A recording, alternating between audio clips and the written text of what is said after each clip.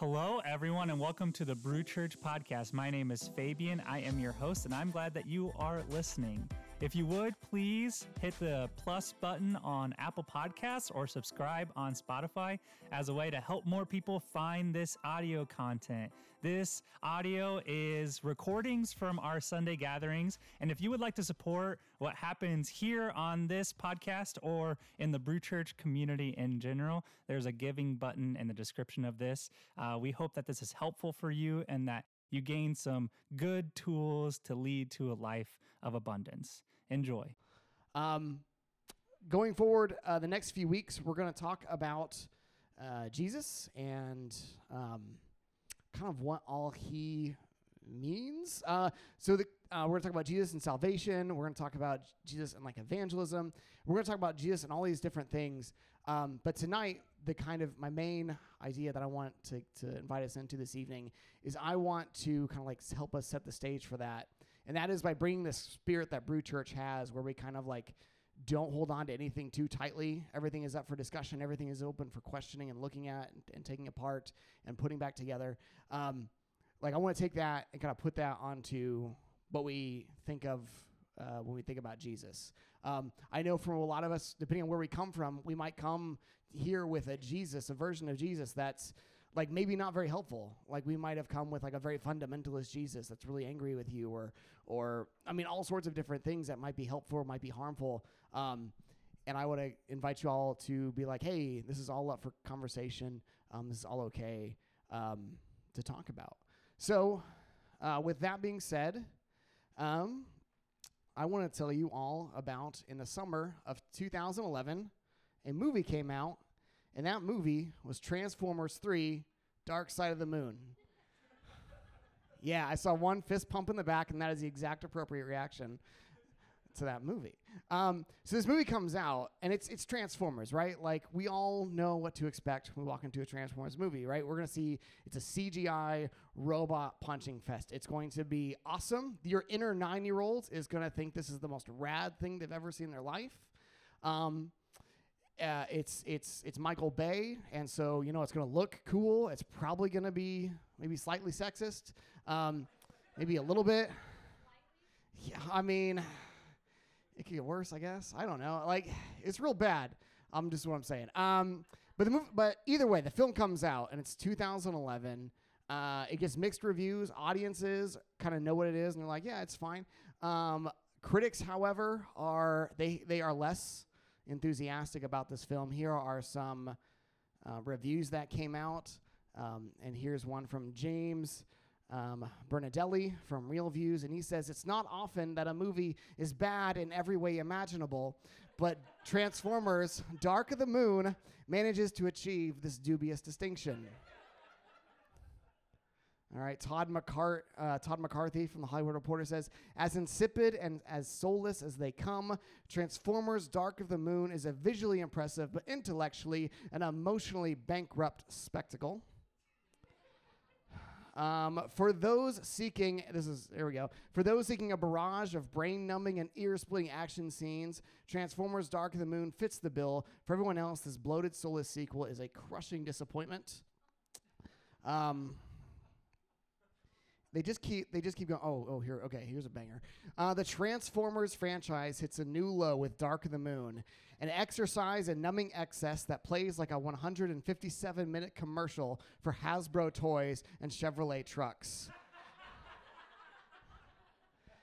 So like that, okay, so just like this is the expectations of this film, right? You know exactly what you're getting in this movie, okay? It's Transformers.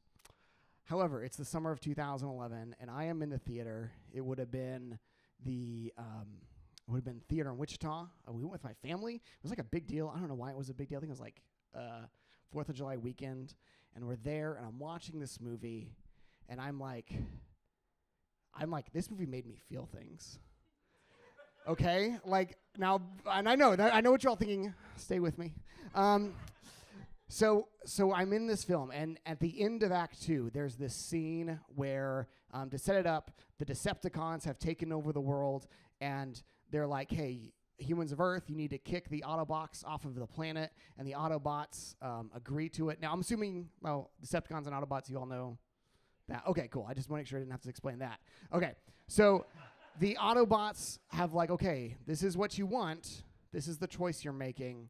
We'll leave. And so the kind of the main protagonist of the series, he's asking like Optimus Prime, the leader of the Autobots. He's like, so what's the plan? Are you coming back? Like, what's the deal? And he's like, no, it's all on you. Like, this is now your fight. Like, you chose this. You get to deal with it now. And so the Autobots get on their like spaceship, and as they're blasting off, they get blown up. Like a Decepticon sneaks in as a fighter jet and like pulls them up. And it's this big moment that only Michael Bay knows how to do, where like everything swells and it's dramatic, and you're left there with a protagonist. And the big question is like these like superheroes who were your friends, who gave you guidance and comfort, who like rescued you numerous times. They're dead and they're gone and they're not coming back. And the end of the world is happening. And what do you do with that? And I was sitting in the movie there and I was like, like this hit me. In the summer of 2011, I was in the middle of, I'd gone through like a pretty significant, like personal life was a disaster. I was in the process of moving to go back to school, leaving my hometown. I was in the middle of a faith deconstruction. I was like, God is either not real or doesn't care about me or anyone else. So like, I resonated with this movie, right? The question is like, what do you do when your gods are dead? And the answer is like, you just do your best and try to figure it out. And yeah, I tell you this story because there's the event, right? There's the film itself, and we all come to it, and we take away from the movie kind of whatever we bring with us and what's going to happen to us. We all walk out of this movie, and some people are going to come out and be like, that was a like 2.5 hour long commercial for a Chevy Silverado. And there are other folks who are like, I felt seen, right? Like, and neither one is right. Maybe one is better than the other. I don't know. I just see that as like, we have perspectives when we come to stories. Another example of this is Martin Luther King. I just finished up. I work in a school, and we just finished up a living history museum for African American History Month. Just wrapped up in February, and I'm working with my students, and he has chosen Martin Luther King Jr. And so we're working on his presentation. He's making his board, and he wants to use that quote from Martin Luther King's "I Have a Dream" speech, where he talks about how I have a dream that my daughters will be able to play with other kids, and I have a dream that one day, and this is the quote that everyone loves to quote, that one day my children will be judged not by the content of their character, not the color of their skin, and everyone loves that quote. Martin Luther King Jr. Day rolls around, and the most conservative of our politicians will be quoting that and being like, see, MLK agrees with us on everything that we say.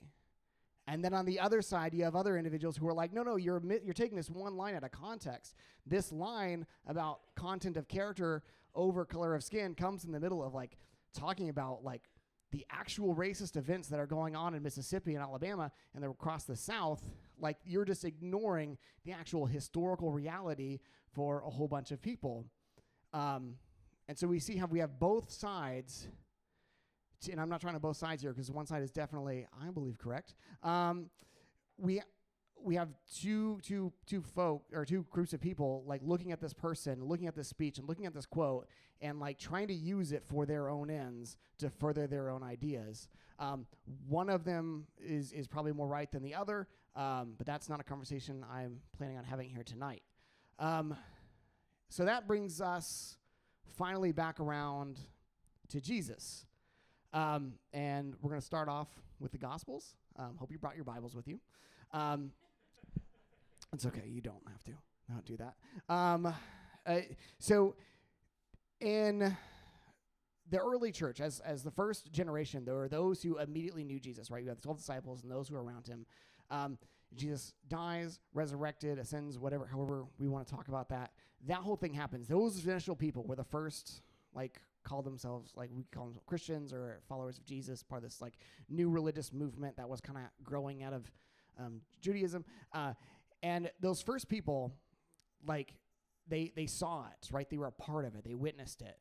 And then after them, there was another group of people who probably didn't know Jesus. Maybe they knew of him, but they heard most of their stories came from those who knew him firsthand. And then a few generations pass, and eventually, like, there is no one alive who knows Jesus. Everything we know, everything about this movement as it grows and spreads comes through storytelling. It comes because we are telling stories about Jesus. And something about those stories clicks, and it hits people, and it resonates with people, and they find it motivating, they find it powerful, and they find it beautiful and inspiring, and it changes their life so much that these people are willing to, like, go through all sorts of stuff in order to become a part of this movement. And what that is for everyone is probably different based on who they are and where they come from. And so eventually, after a little while, folks decide we should probably start writing these stories down, so we have them, written, for posterity. And so that's where the Gospels come from. The Gospels are written over the course of maybe a few hundred years. The first being written Mark, and then we have with Matthew and Luke, and then John was the last one written. Now, the thing about the Gospels is they don't line up. There are a lot of contradictions in the Gospels. Okay, if we start from the beginning, let's say we start with Matthew 1 and we have Luke 1. Both Gospels open with the genealogy of Jesus. Both Gospels start with Jesus, and then we get to Joseph, and then after that, we don't agree on anything. So Luke, traces this, none of the names line up. Matthew's over here. None of these names line up. Luke takes his all the way back to Adam through Abraham, then, of course, Noah, and then Adam. And then Matthew just takes his back as far as Abraham. And for some reason, Matthew thinks it's really important that you know that there are 14 generations from, Abraham to David, another 14 from David to, Babylon, and then another 14 from Babylon to Jesus. Some reason that's important. I don't know. Matthew thinks it's a big deal because he tells you about it. And so, these don't line up. Then we have the Christmas stories. The Christmas stories, you could say that maybe they're focusing at different events, but Matthew seems to only talk about the Magi, and makes a big deal about Herod. You have Luke, who likes to talk a lot about the shepherds. Those don't seem to cohere 100%. Mark and John both are we're not going to talk about this. Mark is hey, guess what? We're going to ignore everything about Jesus as he's a baby and a child. John jumps in, and he opens up the beginning of, Star Wars, where he's just in the beginning, the Word was God, and the Word was with God. And, he's he just came down off of a psychedelic trip. These Gospels open in completely different ways, and they go very different directions. John starts off Jesus' ministry with the cleansing of the temple. John is no, that was the first thing Jesus did, cleanse the temple. For everyone else, that was one of the last things Jesus did. That was the first thing he did when he got back to Jerusalem at the end of his life, a few days before they tried to kill him. We have them in the Gospel of Matthew. We talk about the Sermon on the Mount. That's a big deal. We find the very same sermon in Luke. However, it's called the Sermon on the Plain. Did Jesus give it twice? Did he have one canned speech that he gave in different places? I don't know. Or is it something else? So these Gospels don't really line up. And at a certain point, people knew it. People knew that gospel of Mark and Matthew and John, they didn't agree on these things. They didn't agree on a lot. And people knew about it because in the 2nd century, a fellow by the name of Tatian came along, and he put together, compiled this document called the Diatessaron. Diatessaron? I don't know. First time I started it sounded like a Tolkien, a sugar-free Tolkien villain. I thought that was a great pun. But so he writes this, and it's meant to be this compiling of all the Gospels. All the contradictions have been ironed out. Everything's been flattened. Boom, we nailed it. We got it locked in. Good job, guys. And the early church at this point was no, we're fine. Thanks. They actually considered it a heresy. This idea of we're going to have the gospel all locked in with all the contradictions. taken out. They're like, no, that can't be a thing. And so they called it a heresy, and they got rid of it. And the reason they did this, I think, is because it speaks to the reality that a life of faith isn't one of these things that we can easily iron out. There's always going to be a certain amount of like this multiplicity to it. The fact that as early Christians looked at the Gospels and they're like, we have 4 different Gospels that all seem to not just agree on what happened, but seem to have very different takes on who Jesus was. You have Mark, who comes to the end and he's like, empty tomb, shoulder shrug. Like, that's the end of it, right? You'd never really get anything. And then you have Luke, where it doesn't just tell you, here's Jesus leaving the tomb and then ascending. Here's the next, like, what happens because of that. And he goes on to Paul, because Luke and Acts were always meant to be part of the same book. They weren't meant to be read separately. For Luke, that whole thing was important. Like, the story doesn't stop with just an empty tomb. And I think what that does is that allows for us to then live in that multiplicity, right? There are days where I'm at Mark, right? Where I'm like, man, I don't know about this whole thing. Maybe the tomb was empty. I don't know, man. And then there are days where I'm like all the way in, and makes sense. And I'm like, yes, this is 100% true. And I think that we have baked into our faith a multiplicity that kind of like allows us to really live into that. And I think that's what we find here at Brew Church. We find this multiplicity where we have, at different tables, you can have a variety of stories that people find meaningful. We can find a variety of Jesuses that people have found compelling and moving, maybe hurtful, maybe all sorts of different things that have history and all of this. We can bring all that, and our Jesuses can meet together.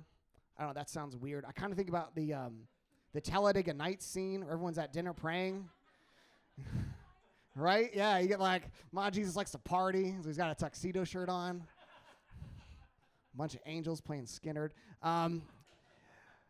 Like, that's what it's right. Like, I know that story is like stupid and dumb, but like that's how it is though, right? We all kind of have this Jesus in our minds that we've created, that we've met, that we've somehow found compelling enough to bring us here. And even if you're like in the process of deconstructing, you still have like something brought you here today, and you still have something maybe rattling around in you that you're like, I don't know what to do with this.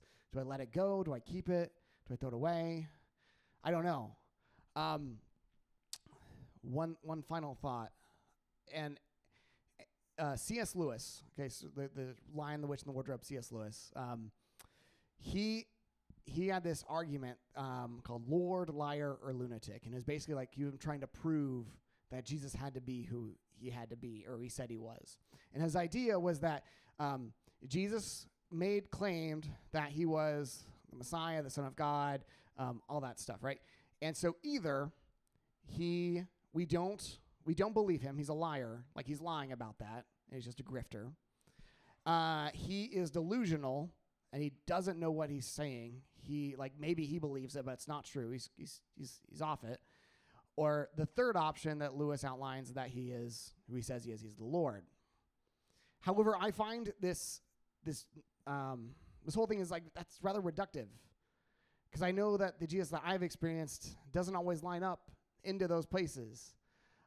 Maybe a better thing is Lord, Liar, Lunatic, or just awesome, right? Something that you've met, something that you've had this experience with, a story that you found compelling, that you're like, man, even if this is bunk, like it's beautiful enough that I really hope it's true.